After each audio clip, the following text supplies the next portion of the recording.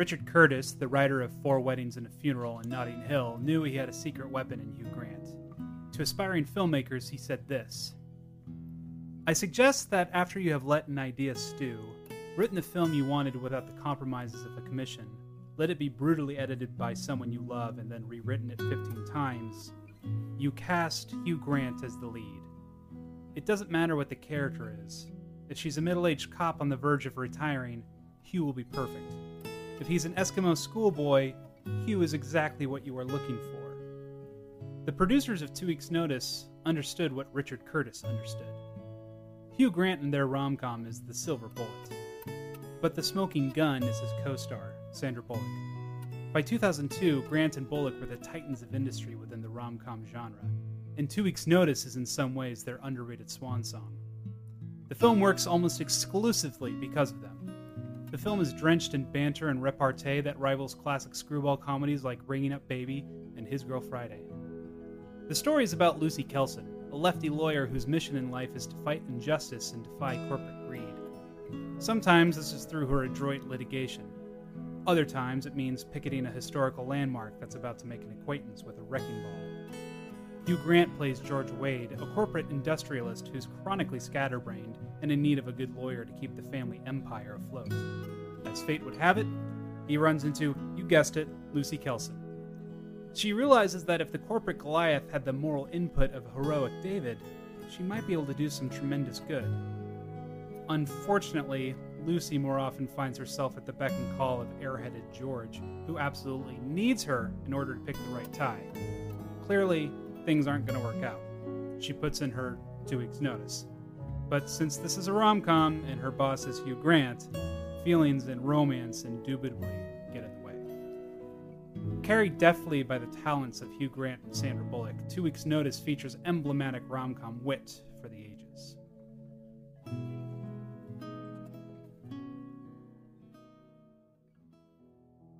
Oh, good, you're here. What is it? And may I just say, that is a very attractive pink thing that you are wearing. George, what is it? Okay, I'm judging the Miss New York contest in under an hour. It's on television. What do you think? George, please don't tell me you called me out of a wedding to help you pick out a suit. Please. You were at a wedding? You ran out of a wedding? Why did you do that? You That's said it was an horrible. emergency. Didn't I memo you as to what constitutes an emergency? Yes, large meteor, severe loss of blood, and what's the third one again? Death. Death. And you're not dead. No. Just like you weren't dead when you called me at 3 o'clock in the morning because you had a nightmare about becoming the 5th member of KISS. Just like you weren't dead when you barged in on my woman's doctor appointment to ask me which picture to put on the cover of People. I don't like this very much. This is insane. Well, look, if it's any consolation, I will be dead eventually. You know, tonight is important. I'm representing the Wade organization. That includes you. Not anymore, George. Can you hear me? I can hear you. Can you hear Sarah? Hello? Yes. I hear a timid voice. Hello? Hello? All right, we're all recording. We're here! Yay, we made it! All right. How have you guys been sleeping recently? Terribly. That's not true. I have been sleeping. Well, you need to get one of those machines that sound like the ocean. We do. Oh, yeah. And they accidentally, yeah. They charged us you're $50 for it. You two are Hugh Grant? Yeah, exactly. Yes. Mm-hmm. Very good. Very good. Did you notice that this is a perennial joke in rom-coms of how do you sleep at night? It's like, it's just kind of like, what kind of movie am I watching? Well, do the joke, how do you sleep at night, and see how characters answer it. You've got the You've Got Mail answer. You've got the 2 weeks notice answer. What's the You've Got Mail answer? You've Got Mail. It's Parker Posey. And she's yeah. like, oh, I take 2 pills of something and I'm right out. Like half a Xanax and then, yeah. Yeah. Mm-hmm. And then she's like, hey, you're Greg Kinnear. And he's like, I'm rather boring, but intense. I'm a And Luddite. you are a lone reed. You're saying his character, not Greg Kinnear. Greg Kinnear's No, Greg amazing. Kinnear's amazing. No, yeah. Wait. Okay, that scene in... I know we're not talking about You've Got Mail, but we have to. Not until Nora November. Nora November. Oh, I like that. That's Nora November with a T. Hanksgiving. Perfect. He's way into typewriters in that film, isn't he? Yeah. That's a Tom Hanksism, right? Tom Hanks was like, Is it hey, Tom Hanks? Nora, Mm-hmm. I know we don't like Greg Kinnear's character in this movie, but Can he like typewriters at least? The Olympia Report Deluxe Electric Report. Hasn't gunshot. Before we talk about vacant Greenpeace boyfriends, let's do some introductions. Yes, let's do. To the newest member of our podcast. Let's start with Sara. Hey. Look, everyone. Hey. Listen, everyone. It's my wife. Woohoo! Mother of my child. Who we may hear in the background at some point. Which would be great. Because our lives are interrupted by him constantly, so should yours. Well, Theo could perhaps become the world's youngest podcaster if we just, get him on early. Yeah. Mm-hmm. We'd come on and say, "Sir, how did you feel about the movie?" And he'd say, "Gluba." Hey, Sara, tell us who you are and what you're about. That's such a broad question. This is our first date with you, so oh no! What kind of music? I haven't been on one of those in a very long time. Good. Well, I mean, did we even go on a first date, Ryan? Because we were already friends for so long. Yeah, we went out for crepes. Tell us the story. How did you two meet? No, actually, that was the very first date was to my sister's piano recital. Oh yeah, that was weird. It was a very Amish way of dating because it was like the first date. It was like, you're going to come over and meet my family and come over for brunch afterwards. But you'd already met my family. Well, I met them, but it was like in the context of this, my boyfriend. Did you spend the night and were you tied up in No, a canvas bag or something? Yes, I was beaten. No, just so that No, the Amish thing where you get sewed into the bag. So that you don't have sex. Wait, why would I remember? I was never part of the Amish community. I don't remember it from anything. Isn't it? It's in The Patriot with Tim Allen. Hey, That's are we what going to it do is, the Tim The Allen Patriot. movie with Tim Allen, Kirstie Alley? That should be on the list. Oh, where they Tim they go join a Mennonite or Amish community for a hot I second? think that's technically a rom-com. It's the rom-com version of Witness. Yeah, exactly. I know. Witness was it. Does he get tied up in a bag in Witness too? I don't think so. They have some pretty passionate sex in that movie. So if he did, Harrison Ford ripped out of that bag. Anyways, Hulk style. anyways, So Sarah, what was your first introduction to rom-coms? We asked Robin when she was first on this podcast, what was her experience growing up with them? What was yours? I think the first rom-com that I remember is You've Got Mail, although there may have been something before then. But that's the first one that made a big impact on me. because you watched that as a kid. That was a kid's movie for you. Yeah. I had strange kids movies because it was that and Apollo 13. Anything with Tom Hanks in the 90s was an appropriate kid's movie. Yeah. So. But, I mean, it was a PG-rated movie, and so it was kind of your go-to nice movie to watch as a kid. How old? A 9-year-old you? I think so. Yeah, probably 9.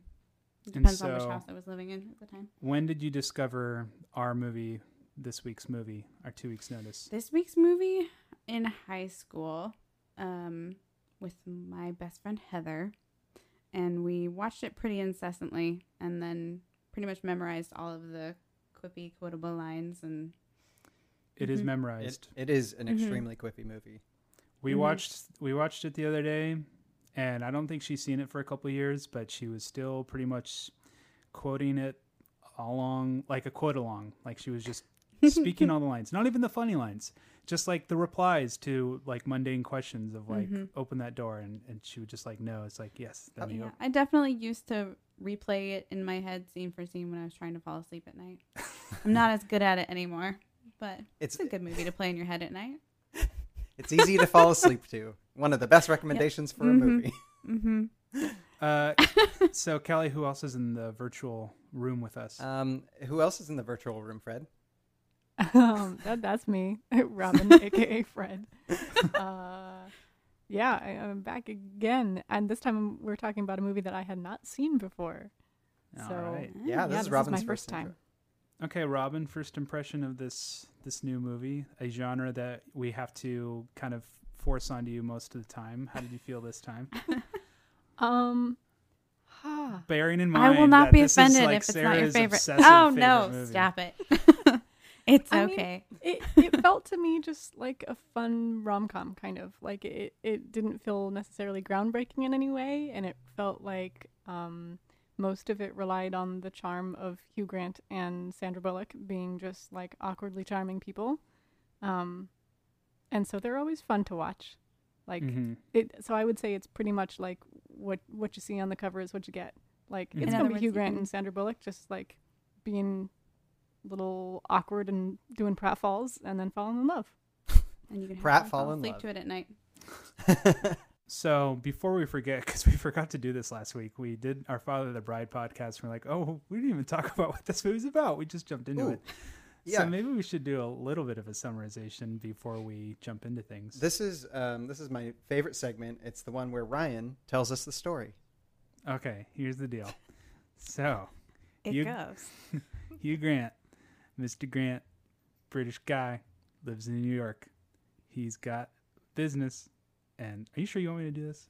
Well, no. Let's have Sarah explain it because I think it's her Sarah movie. knows it well. 90 minutes later, and that is the story of 2 weeks' notice. Yeah. Okay, so Sandy, we love Sandy. We do. She is a very liberal lawyer who is trying to save historic buildings in New York. Very much stands on her principles.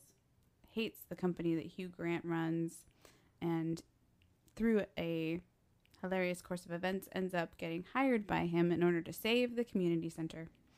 And then, how much do I get into the nuances of the plot? I'll take the baton from here. And then she starts working for him and tries to, get her goals accomplished while also working for the enemy. And maybe she does, but her job turns into the worst assistant to one of the most annoying men in the world jobs, and she realizes that he has completely infiltrated her personal life, and she says enough is enough and puts in her 2 weeks notice. Please consider this my 2 weeks notice. And that happens around like minute 30 right there. Yeah. And then is the movie's about her, the process of the 2 weeks notice of extricating herself out of his life, and then realizing that she has some funny feelings towards him and has to deal with that. All right, we're not explaining this to 5-year-olds right now. And then, when a boss and his lawyer love each other very much. Okay. And you know how bees like flowers. Okay, I wouldn't want to get leave that to the therapist. Yeah. So I think I want to know. I want to hear from my wife. Why did you get obsessed with this movie?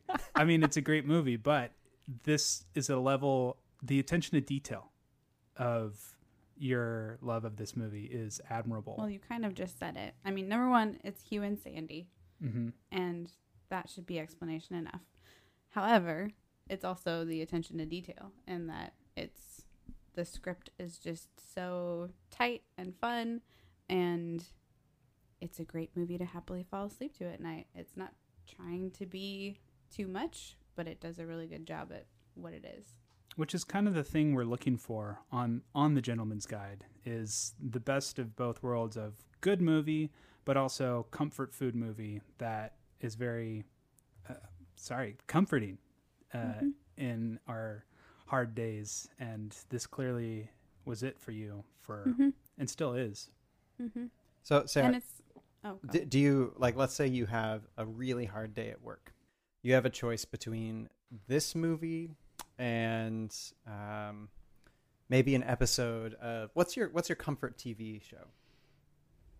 That also very much depends on the day. I'm sorry. It's just, I'm a complicated lady. She will usually watch either a fun crime procedural like a Monk or a show that's on the USA Network, like a Burn Notice or a that was on the USA Network 10 years ago. Yeah, or that Piper Paraboo show, Piper Parabo, Pipes. Did you call her Paraboo? I don't know. I read a name. Last sound came out of my mouth. When we were doing Robin's episode, we had to call her Pipes just because we couldn't figure out how to pronounce her name. But there was some crime show that Pipes was on, and Sarah watched all of that too. Show. It was a spy show. So anyways. Okay. Or sci-fi like Star Trek or Stargate. Sure. Thank you for all that information. I was just wondering my husband knows me very well. What turns you to watching this movie at the end of your day rather than like a television show that is easily digestible and maybe a little bit shorter, but instead you turn to like a full-length movie that you've seen a bunch of times?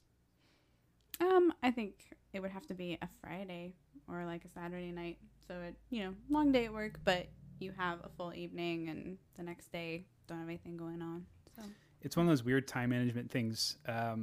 I think all couples relate to, where you settle in for the evening. It's a weekday, and it's like, you want to start a movie? No, we don't have time for a movie. And then you proceed to watch 9 episodes of the sitcom, and you've watched twice the movies, but you feel like it didn't take that much time at all. I don't know if all of you had Friends in college.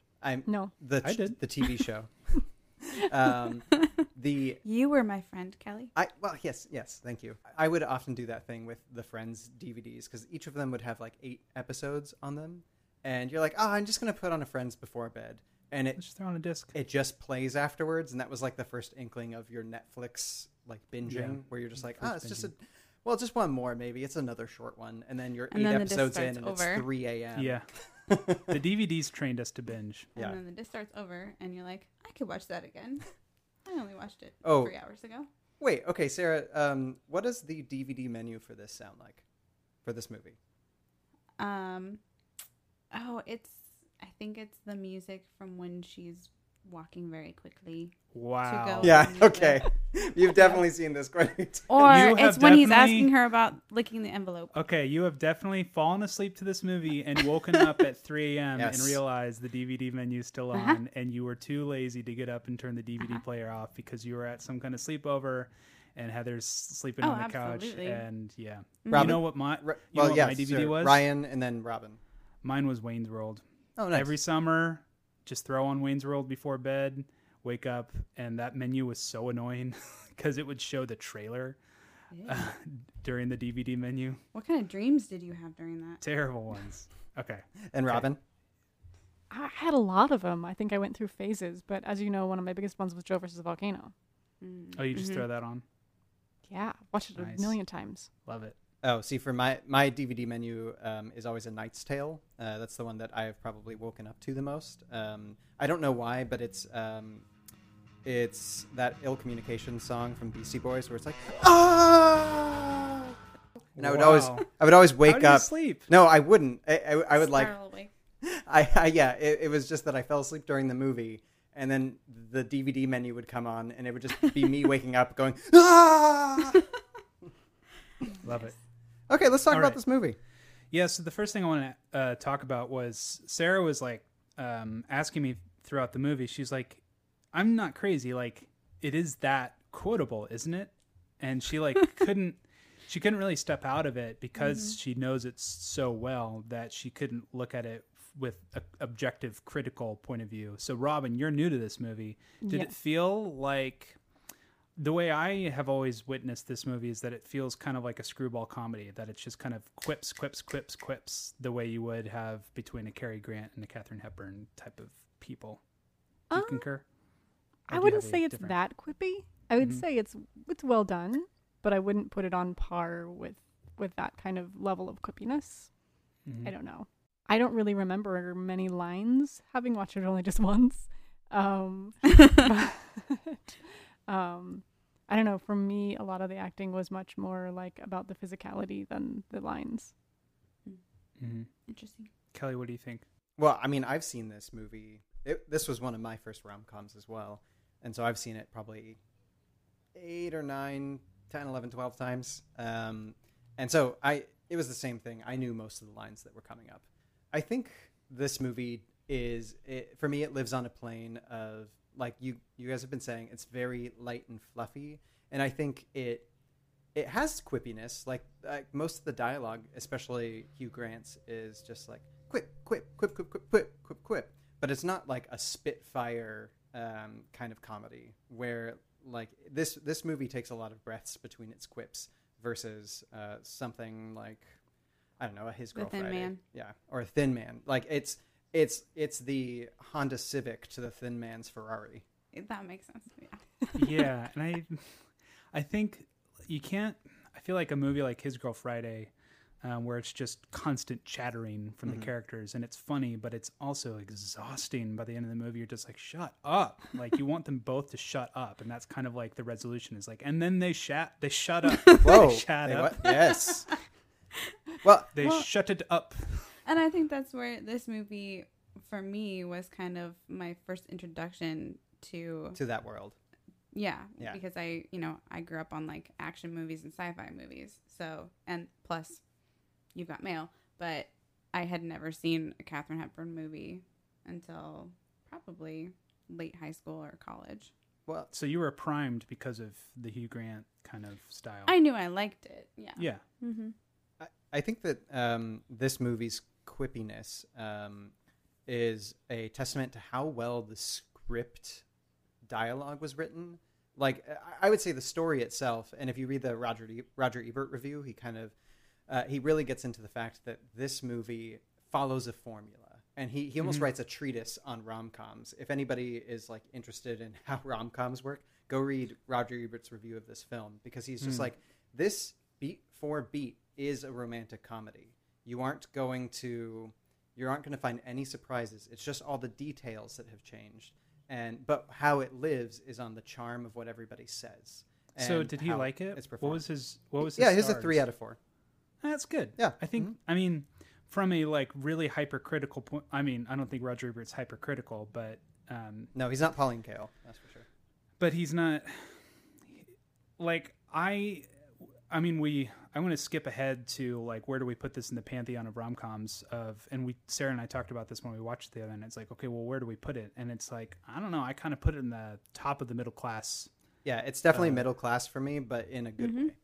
Yeah. And it's among the best of those middle class ways, that it's not demanding on you, but it's also not low comedy. It's not Not fart jokes. No.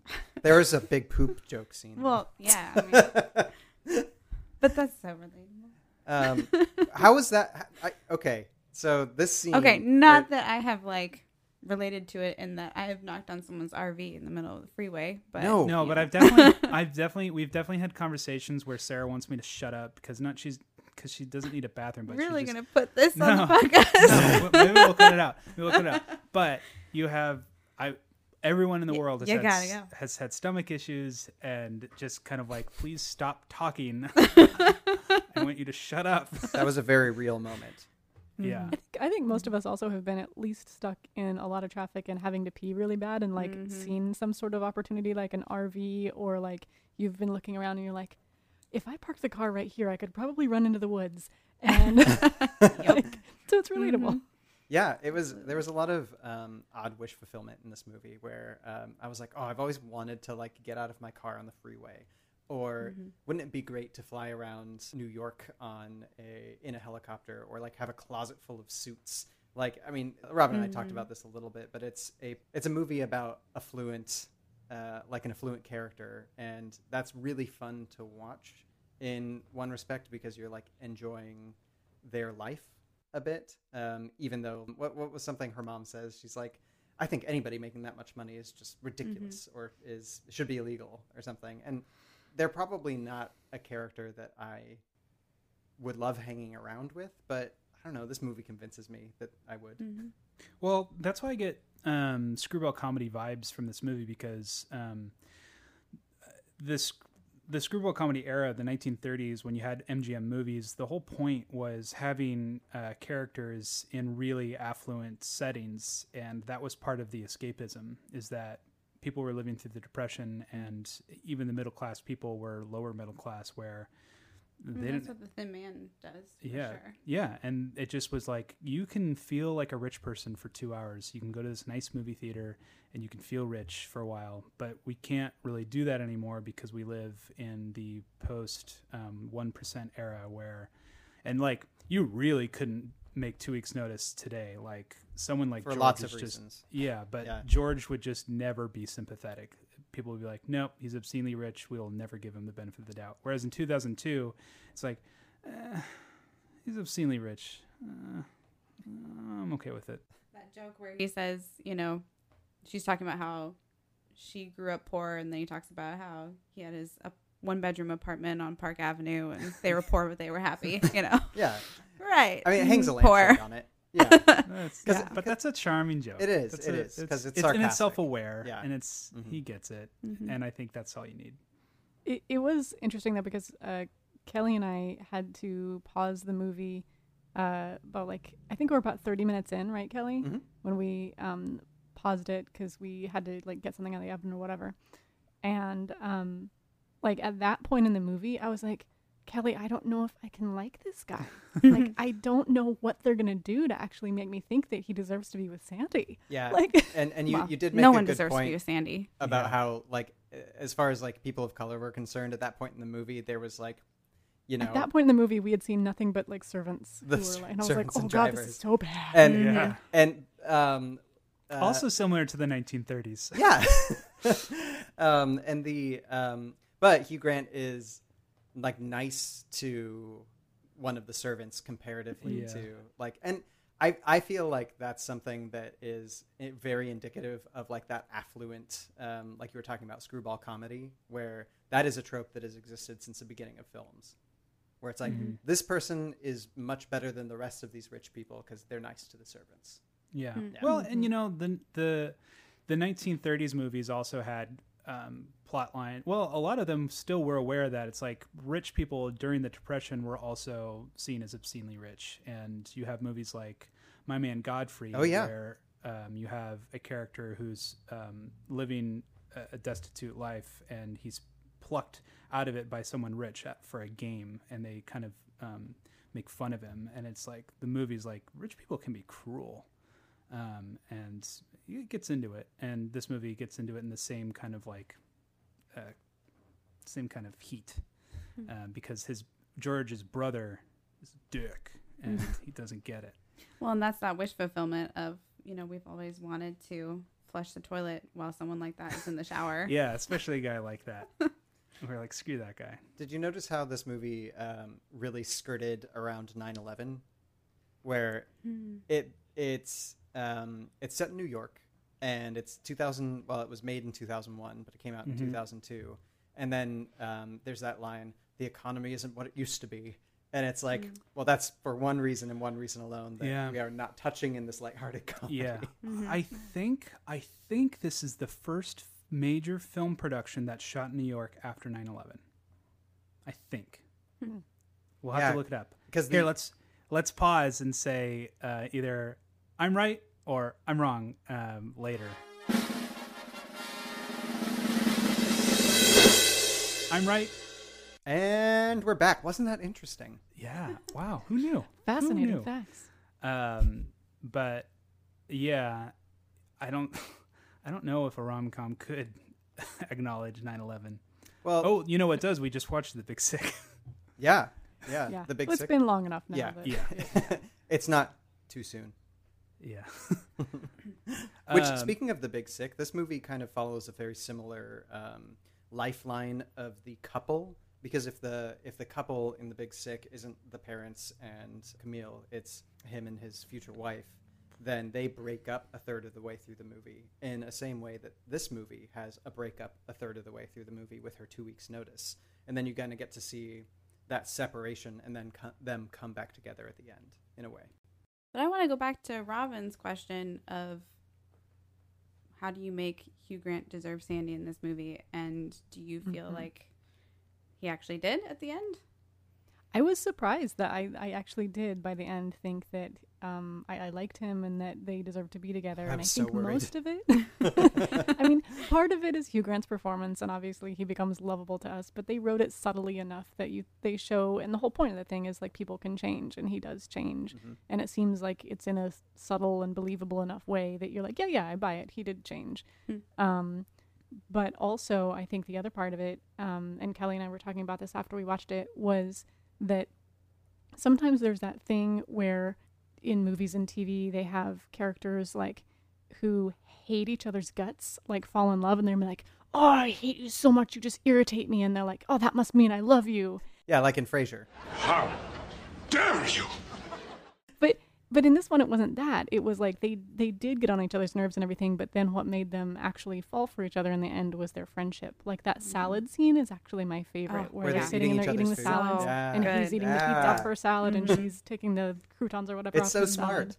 And it just showed how much they kind of like worked well together as a team.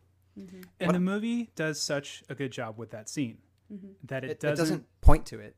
Nope. It's just there. It's the subtext. It's not the text. Like if we were watching an actual couple do this, like at their home, it would be very boring, I think. Or it would, at least it wouldn't stand out. But there's just something so intriguing about watching two people who aren't in a couple do a very coupley thing. Mm-hmm. It's like watching a dog go through a drive-through in the driver's seat, and you're just like, that's interesting. I think there's something, and I don't want to like tout something about myself, but I do think I'll let you all know if it's accurate. I don't want to brag, but I don't want to brag, but I feel like this movie gave me a way into being, how do I say this? Sarah's bed. No, not her bed. Certainly not that. Oh my goodness. But I think it gave me an opportunity, because I feel like the movie kind of sets up the playfulness of someone like George, and like that's what is great about their relationship, is that his quippiness is just him being like, even though he's annoying, there's something fun about his annoyingness in their relationship, and that's just what you're gonna get with him. Yeah. And I'm not saying I'm annoying, but I feel like that was part of mine and Sarah's courtship, is that we ragged on each other, and I think Sarah was appreciative of that, not like put off by it. Well, that's okay. I want Sarah to concur. So to summarize what you just said, is that I'm kind of like I like bantering. Banter. Okay. Banter. Well, that's what I was looking for. What Ryan just said is he's basically Hugh Grant. Well, these characters do. I think it takes a certain level of. I always bring up this word, but vulnerability in order to banter with somebody. It shows a certain level of friendship and comfortability to say, I'm not going to take this super seriously. Mm-hmm. We can rib each other just a little bit, especially in an early romantic relationship. Mm-hmm. Yeah. Mm-hmm. And you guys do that really well. And if I'm going to be Hugh Grant from any movie, I think the fairest one that I can compare myself to is 2 Weeks Notice. That yeah, for you're me super to say, rich. No, but he's annoying, and it's like I'll accept the annoyingness, because Hugh Grant in Notting Hill he's far more, I don't know, debonair in Notting Hill, far more debonair in 4 Weddings and a Funeral. This one, he is annoying. That's like his prime characteristic. Well, but part of this is also that we were friends for years before we got together, so that's also part of where that bantering came from. The romance in 2 Weeks Notice is far more relatable for us than the romance in 4 Weddings and a Funeral or Notting Hill. As a therapist, Sarah, would you say that you watched 2 Weeks Notice and that was your model for romance, therefore you fell in love with somebody you were friends with? I hope not. Because we were talking about this afterwards. Well, we talked about this last episode. This is something I'd love to know about you, Sarah. What I perceive to be a healthy relationship? No. Or what? No. What you're looking for in a man is me, obviously. But where did that come from? This is getting to be an interesting. Well, this is a dangerous conversation. You didn't listen to our episode yet, but I bear my soul to the world of how Father the Bride kind of planted the seeds of what I was looking for in a woman, and I found it in you. Okay. So I'm just did this movie plant seeds for you in a way of what kind of? Well, I always pictured myself ending up with someone with brown hair, and I don't have hair, and it's not brown. Damn it. Well, I think I definitely do find the bantering dynamic attractive, and that was something that I was definitely looking for. Because you had a lot of rom-coms to be I don't want to say you obsessed with, but you went to this movie a lot, and I think. Well, and I also like Tom Hanks, and You've Got Mail, and he also definitely banters. Yeah, also bantering is attractive. Banterous. Mm-hmm. He's got nice banterisms. Ryan, I don't. Are you still going on this? Do you he still want really to hear? Wants me do you want to hear her say more? I just want to be verified about how awesome that You want to be probably- validated. Validated. I validate you. That Where's my there's- validation stamp? There's probably some connection to the rom-coms you're interested in and the romantic life that we have. And our life looks more like a 2 weeks notice or You've Got Mail than it does a Notting Hill or Four Weddings and a Funeral. Kelly, I'm 3 different people, and I will jump into a volcano with you. Yeah, I know that.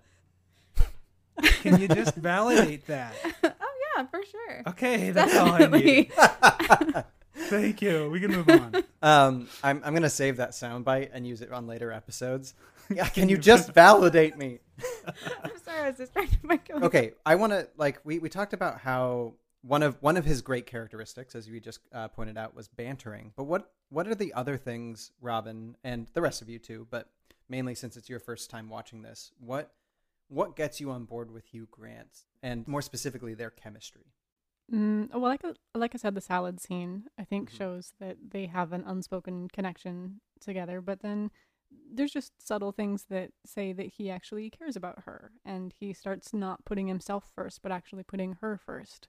And like the boat things scene? like the RV scene, like that yeah. really does it. But a lot of other little things too, of course, leading up to the big "I saved the community center" gesture. Just showing that he has stopped being so narcissistic and is ready for, a commitment to our Sandy. I really like their look across the clown party that Nora Nora Jones playing Jones. at. That look had some real heat to it. It did. Like I was they like, were dang. We'll they were pretend standing Donald hundreds Trump of was feet not there. away, and I was like, Yeah. I don't want to get between that fire. So, Sarah, is this when you decided to get your piano book, Nora Jones music? Or did you already have that? I can't remember. But it Because certainly Come helped. Away With Me was really popular at the same time. Very much, yeah. So I'm not sure if it was Either way, it Yeah. certainly helped. Nora was there. I can't remember. Is this this movie? Is there a conversation between Sandy and Hugh where she's like, "You have power, and there needs to be. You need to have you have a moral responsibility." But it is pretty amazing what dreams and lots of money can do, isn't it? Yes, it is. And you know you're part of that, George. Yes, I am. All you have to do is use your power for good instead of evil. If only I would. And I think that's a pretty important scene of like, okay, you can be obscenely rich so long as it's for good and not for evil. And I think that's an important aspect to liking his character and seeing him take that seriously. And I like that his defensive or his defense mechanisms are always being like a little self-effacing and sarcastic. Because in that he's like, "Oh, I wish I could, but I can't." And you like this movie sets you up to know how good he is at heart, and you know he's going to make the right decision at the end. I mean, it would take a pretty dark turn if he was like, "Yeah, we're going to destroy the community center. Yeah. Sorry," and then Sandra Bullock's like, "I'm going to move on with my life," and the movie ended there. This movie, as most movies in this genre, capitalize on the ending.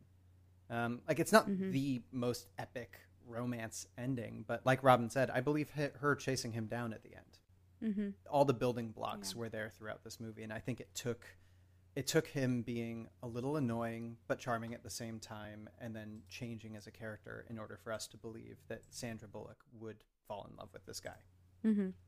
Definitely. Do you agree? I concur. Do you concur? Dr. Harris, Yes? do you concur?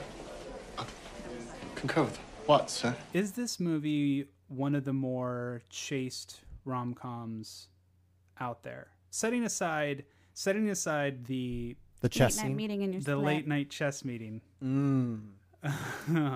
setting her character aside, I the wouldn't. the principal romance of this film is chaste. It's platonic for most of the film. Yeah.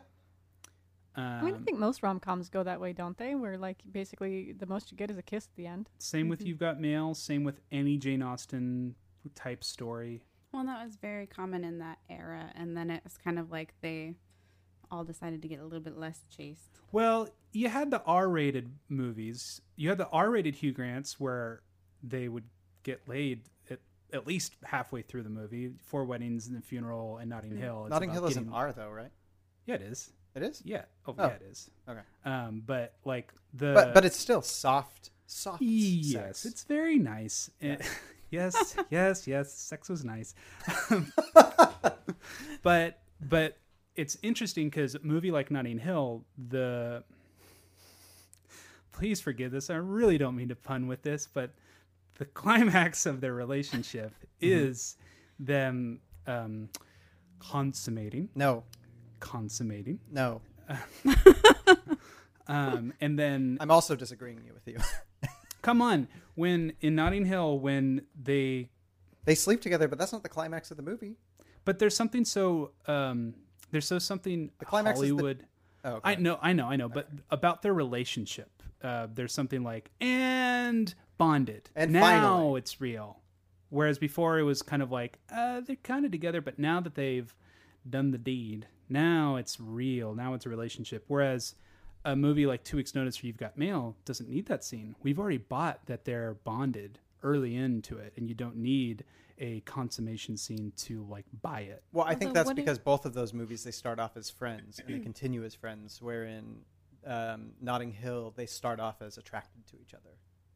Although, what do we think of the bond of Sandy and Hugh in this? Because I feel like it's a very unhealthy bond, and the midpoint of the movie, or I guess the third point of the movie, is her quitting and saying like this isn't healthy. So at what point does their relationship become healthy, and is that when they get together, or is it earlier on?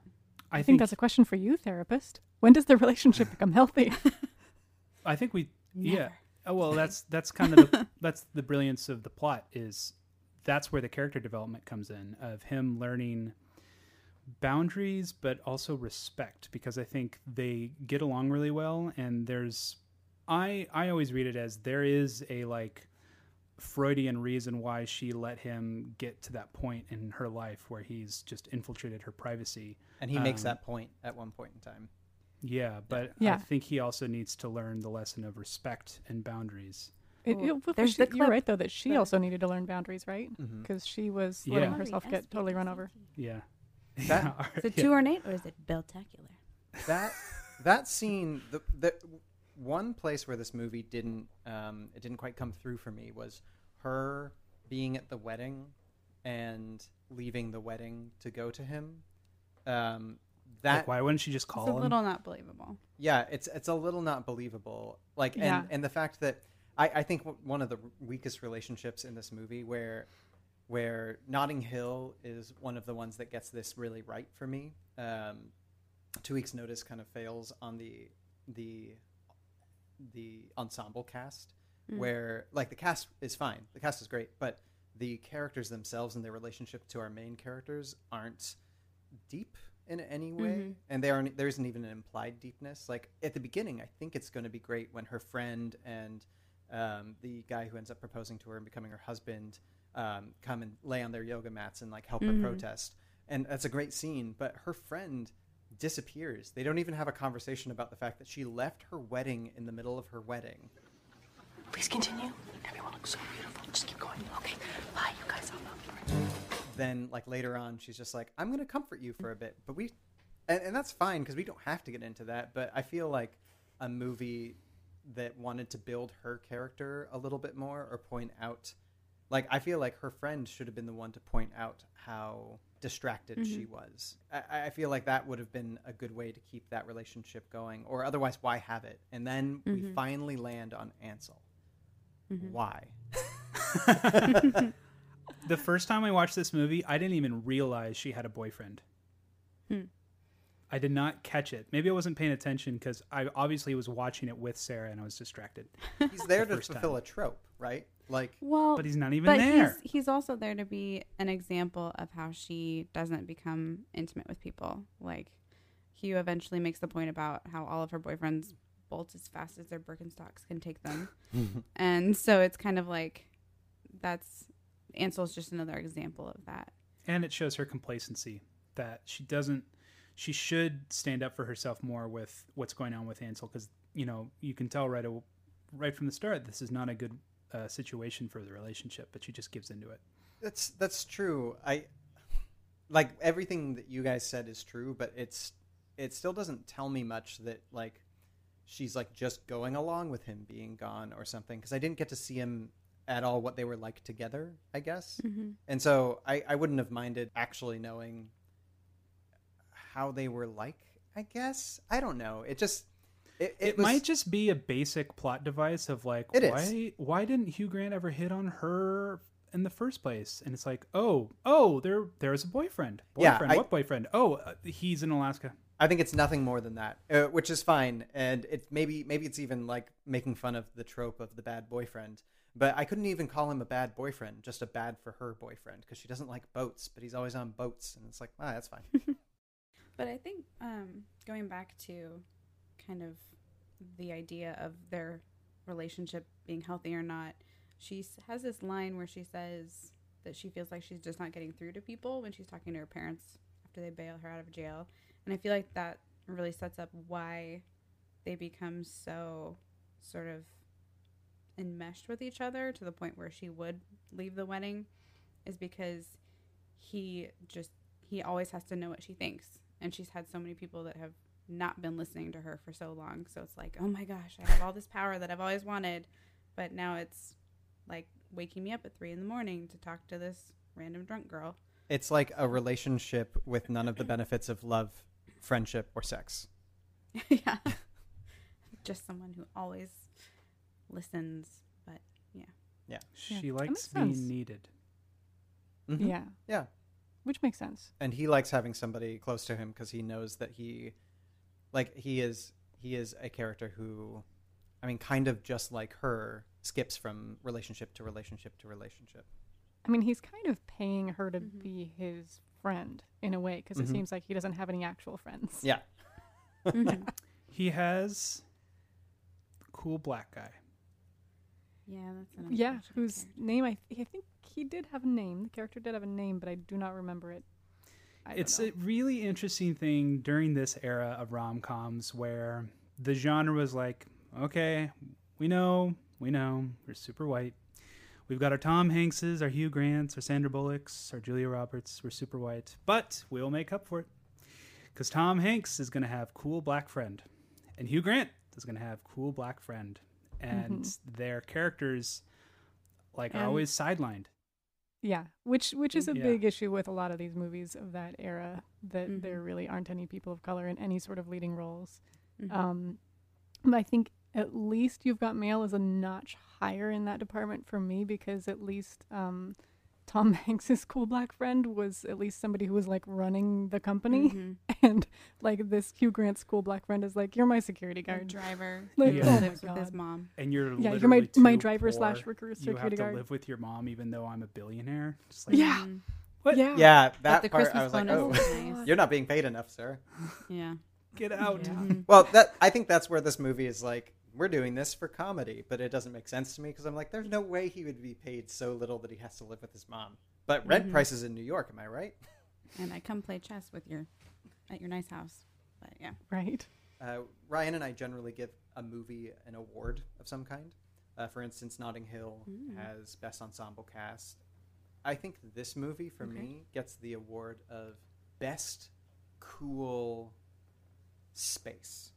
We have a character who's living in a hotel, and we only see just a little bit of that hotel, and like it's kind of used to like highlight how attached he is to his company, and how he doesn't actually have a life, and he doesn't have any friends outside of this. But man, I'd love to live up in that hotel, like that top floor hotel with a chess set and a nice bar in it. It's not like, I'm generally a Hobbit hole kind of guy, but I was watching him up there, and I was like, this elevator opens directly to your space. I'm down with this. Okay. You know what's cool about that hotel too is that it's not a big hotel. It's not like 100 floors of rooms. It's a very boutique hotel, and I think that's just classy on Hugh Grant's part, is that he could live in a much bigger space. Yeah. But he's like, no, I'll pick the little one. That's where my cool apartment will be. Theo's making his grand entrance. No, sad baby. Oh, sad baby. We're waiting for his bottle to get warmed up. Yeah. Okay, this is something that Robin said. Remember? Okay, they go at one point in the movie to the new legal age. No, the new attorney. Is she attorney? Legal counsel? The redheaded lady? Yeah, June? Yeah. June shows up, and they all go play tennis for this benefit. And Robin says, "Why do rich people always play tennis?" No, I said, why do rich people always play sports with rackets? Sports with rackets, yes. It's like racquetball or tennis or squash. Is squash with a racket? Squash? I mean, Fraser and Niles play squash all the time. So, yeah. It's paddle. They like the racket sports. And I don't know, but I would too. Is a golf club just kind of like an extended racket? Oh, no, that's the difference. I think Okay. if you're playing golf, you're just not in very good shape. And if you're playing, you're like, I'm a rich person that wants to keep their thighs in check. Yeah. Yeah, no, I think Sarah's right. A golf club is just an extended racket with no net. Okay. That's totally fair. Oh, sorry, I did not. Yeah. Do you guys think the tennis scene is funny? No. Not really, no. I think it could have been taken out if you wanted to cut any scene. I don't know why, but a lot of rom-coms, Kelly, let's keep an eye out for this. But I think a lot of go-to is like hijinks among sports, and I always think they always fall flat. Because someone always gets hit in the face with some kind of projectile.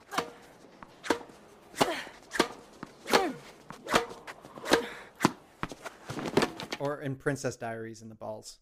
That one is... I like that actually, one, though. those scenes actually are funny. Well, I feel like it's more acceptable in a high school comedy. Yeah, Yeah. 'cause they're more klutzy than... Yeah, because adults don't play sports.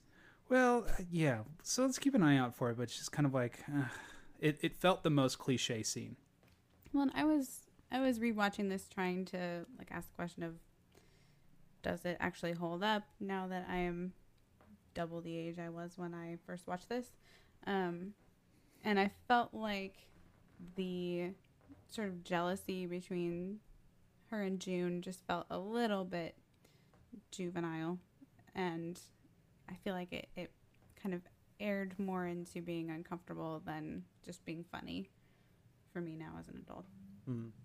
I thought June was good at acting both like slightly innocent yet ambitious.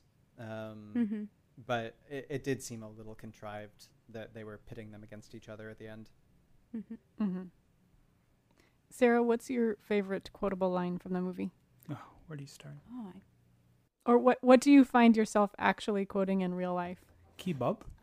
Yeah, that's one. The other one is... What do you think? George, I think you're the most selfish human being on the planet.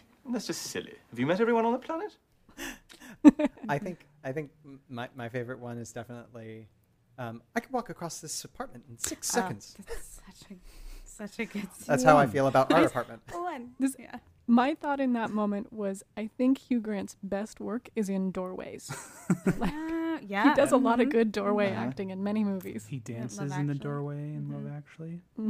Okay, I think it's time for that time-honored segment of who would you fall in love with? I mean, Sandy, of course. Not Hugh. I think it's Sandy. Sandy's the best. Let's hear reasons. Come on. Maybe it's just that like I relate to Sandy more as a character, and I'm like, yeah, I get you. You're cool. And she has, strong opinions and she's basically like Hermione with more pratfalls, and so I relate. And she's real pretty. I don't know. That's fair. Sarah? Well, I was trying to distinguish between who would you date and who would you marry, but No, it's who would you fall in love with is the question. probably be Hugh then. Hugh? Why? Because I just have fun talking to him all the time. I feel like he's the one who kind of instigates things, and Sandy is more kind of bouncing off of him in a way. See, that vindicates my theory from before. You are validated. That this movie made her want to find a guy who just gets on her nerves. In the forehead. You're validated. I think you're accomplishing this right now. And that's me. Ryan, what about you? Who would you fall in love with? Definitely June. No, not June. Oh God. We're gonna have to talk later. Not June. Well, there's nothing necessarily wrong with June. She's just she's just She's very very conniving. she's a little Draco Malfoy-ish to me. I think Sarah is more similar to George in the good ways.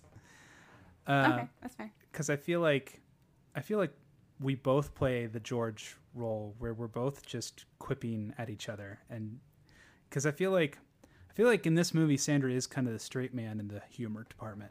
Yes, where she very much so. sets it up and he just knocks him out, right? Mm-hmm. And I feel like Sarah and I just kind of knock them out right after each other. In the odd coupleness of this, she's Jack Lemmon and he's Walter Matthau. Yeah. Yes. So Hugh Grant. I'm gonna go with Hugh Grant on this. Nice. I'm going with Hugh Grant as well. That's a trifecta. Pew, pew, pew, pew. Sorry, Robin, you're the odd one I'm out. the only Sandy fan. We love Sandy, but Ryan, I was waiting to see what Ryan would say because in a previous episode he was like, I would definitely not fall in love with the Sandra Bullock from 2 Weeks Notice because she's too intense for him. He just couldn't afford to go to all the rallies that she would obviously want to take him to. Yeah. That would get exhausting. It's true. Yeah. But I'm a Hugh as well. I like being treated nice, and he is annoying, yes, but also very kind. And he's kind of that character that you would never necessarily have to feel ashamed about being yourself in front of, because even if he made fun of you, he's still like, yeah, you can poop in the car. It's fine. And like it takes a lot of courage to say that to somebody. Well, now here's the question: why do we all love Sandy so much when she seems to kind of play these harsh characters? She gets typecast as that because you've got, I mean, in While You Were Sleeping, she's less harsh, just kind of more sad. But then you've got 2 Weeks Notice, Miss Congeniality, The Proposal. What is that? The police one with Melissa McCarthy. The Heat. Yeah. I think I was about to say Hot Fuzz. It's not the I same think, thing. I think she is someone who we always expect to be quote unquote sweet. And the best way to set up that character for like we, the audience, most want her to smile and fall in love. We want good things for Sandra Bullock because she has such a warm and inviting presence. And so if you set her up as a character who's like fighting a fight or antagonistic to a position they've been put in, like in Miss Congeniality, or is very sad, like in While You Were Sleeping, and a stalker, we want to see her accepted and Or is really loved stressed out in for who she Speed. is. Yeah. And so that's why I think she always gets cast in these parts, because we all want to like love Sandy, and so people, when they know how to cast her, it's because we all want for her life to get better so badly for some reason. I don't know why. I would agree, but I would also say she's really good at playing characters who are trying to hold it all together. Yeah. And like on the outside have this veneer of like, yes, I've got my life together, but on the inside really are falling apart. And so that's really relatable. Yeah, me too. Yeah. I don't remember what happened in Lake House. I think she was sad. I think she killed Keanu Reeves What through did she time. do? No, that's not it. Oh, the lake house? Yeah. Yeah, There were letters Am I the only in one a who's seen the mailbox. lake house? I haven't I've seen the Lake seen House. it. What I happened? don't remember. Wait, Robin, They this ha- might they not make have the a magic- podcast, but what happens? Okay, I watched this one time because it was like one of the only DVDs in the Airbnb that I was staying at. Oh, Yep. that's That's the perfect place to terrifying watch scenario. And there's a magic time machine mailbox. Wait, so is it a machine or is it magic? It's just a magic mailbox. Okay. Where they can send letters back and forth to each other through time, and they fall in love through time. But that's And just all that then- happened, right?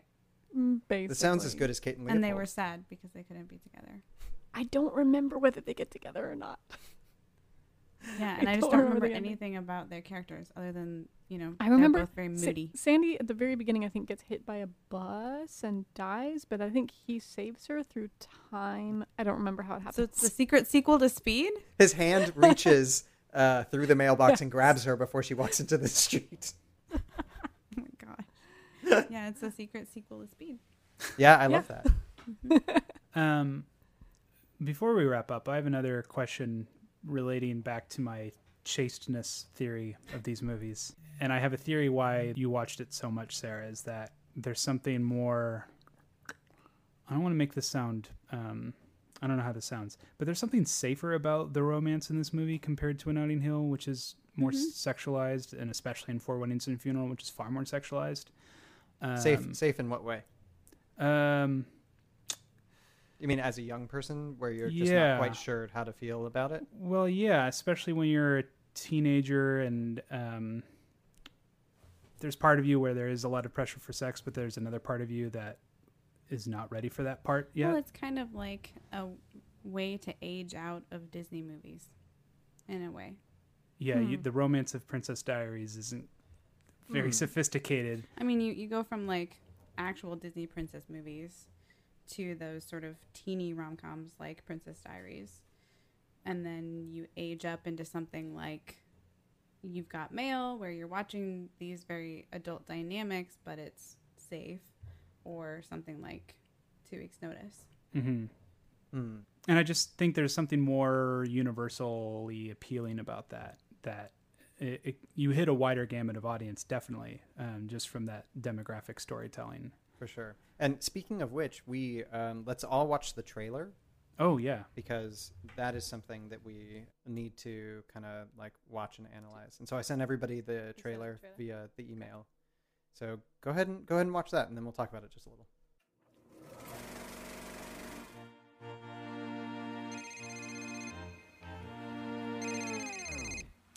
I'm so sorry. My aunt is dying, and it's again. Meet Lucy Kelson. She has a law degree from Harvard and an eccentric billionaire boss. What did you all think of the trailer, though? It's pretty much the movie, right? I really like it. That's kind of... I think it sells what this movie is about, and I think it nails it. Mm-hmm. I think the only thing it doesn't have is Sandy before she took the job for him. Yeah. Like showing her kind of being a little bit more hippie, progressive, whatever. Because it makes it look like she is a high-powered lawyer to start with. Yeah, it cuts it, like, because they were like, it's about 2 weeks between two people, which it is eventually, but there's a whole 20 minutes of the movie that they're missing there. I did go into the movie, and I'm sure I saw this trailer way back in the day, and I've, of course, seen the poster for it. But I went into the movie thinking that it was only going to be 2 weeks, like literally that she was only going to work for him for 2 weeks. And then I was like, oh, she works for him for a long time. Yeah. And then, yeah. And that was an economic use of editing, right? Just going from like 2 months, 6 months later, another 5 months. I thought that was pretty clever. When this movie first came out and it was being marketed, I think I was in like 7th or 8th grade, but I didn't know what a 2 weeks notice was. I was like, what a mysterious thing. The Rotten Tomatoes for this movie is not good. What's our percentage? The percentage is, 42%. Blasphemy. Audience score 59. Well, I mean, I wouldn't say this is anything like high cinema. It's a rom-com. And it's a fun rom-com. But that means more critics disliked the movie than liked it. I bet at this point in time, I think we were just getting to the point where people were having...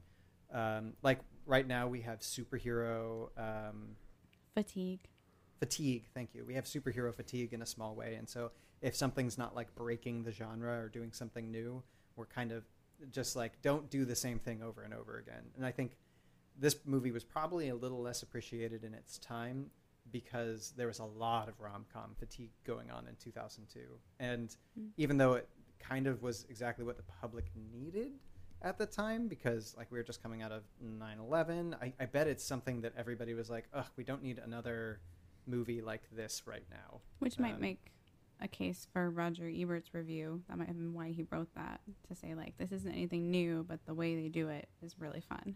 Yeah, I agree. Well, I mean, if you're going in for a rom-com, you know you're not going to go in for an inventive plot. You know that. You know what you're going for is, what kind of quips am I going to get? Am I going to get a 500 Days of Summer? Yeah, that's the exception. You don't know it. That's the exception. Yeah. And also, 500 Days of Summer is not a rom-com. It is a commentary on rom-coms. That doesn't mean it's not a rom-com necessarily. We'll get there. You're getting ahead of it.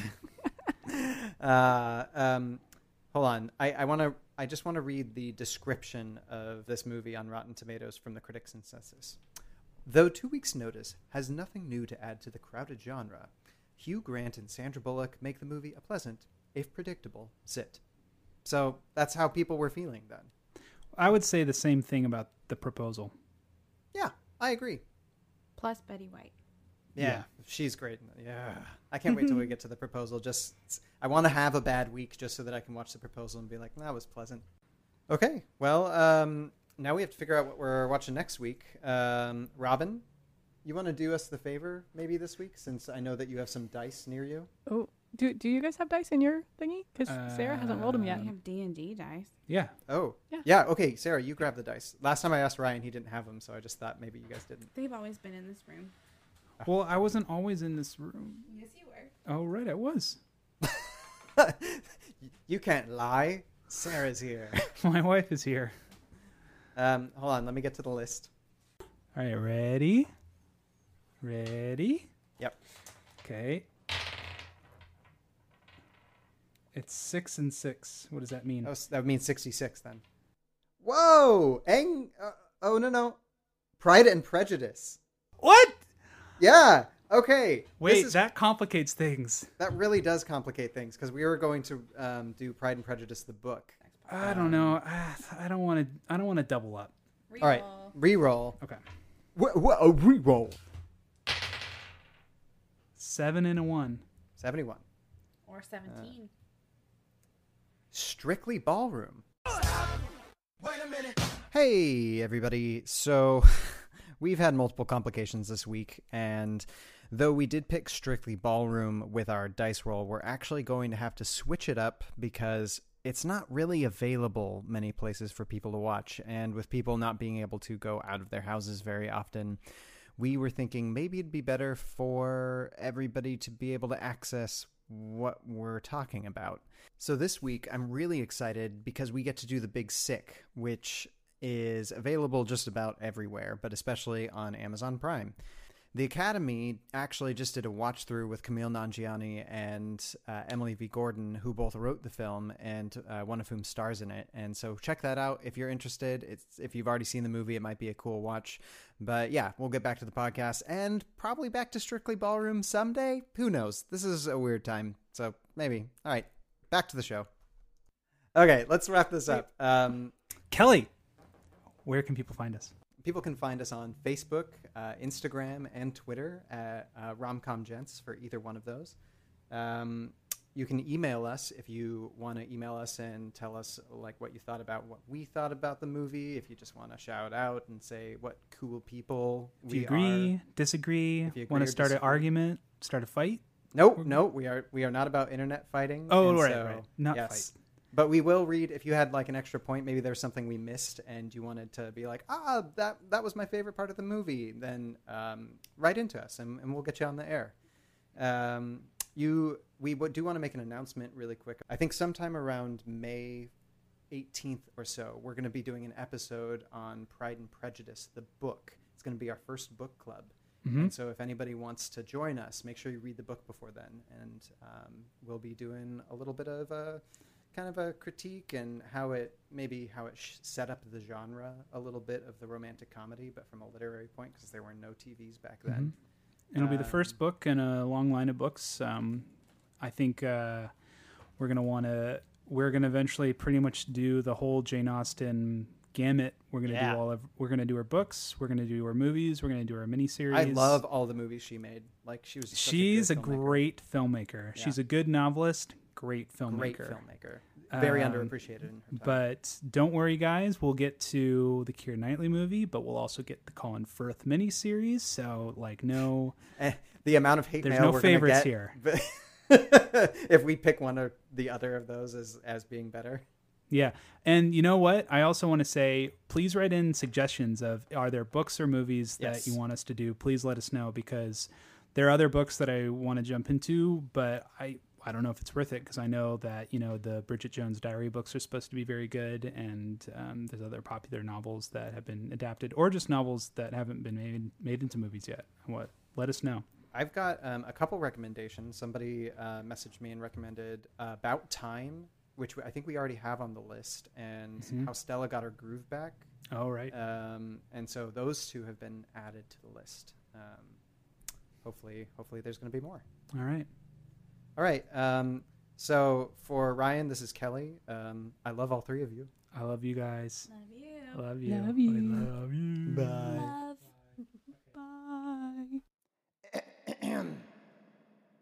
And this is where we will say goodbye. Ryan and Kelly must bid you adieu. Thank you for listening to our review. Rate and subscribe, we'll even take a bribe. See you next week on A Gentleman's Guide to Rom-Coms. You want to just record with me on this one? Huh? You want to just record with me on this one? Okay. I want this to work. I've set it all up. Okay. It's going to take me a long time to set up if I come over here. Okay. Get out of my way, chair. Kelly is now rearranging our living room so that the router points more directly towards the kitchen where he is. Like he brought the router out, set it on a thing, moved to the office chair so that there's a direct line of Wi-Fi in between him and the router.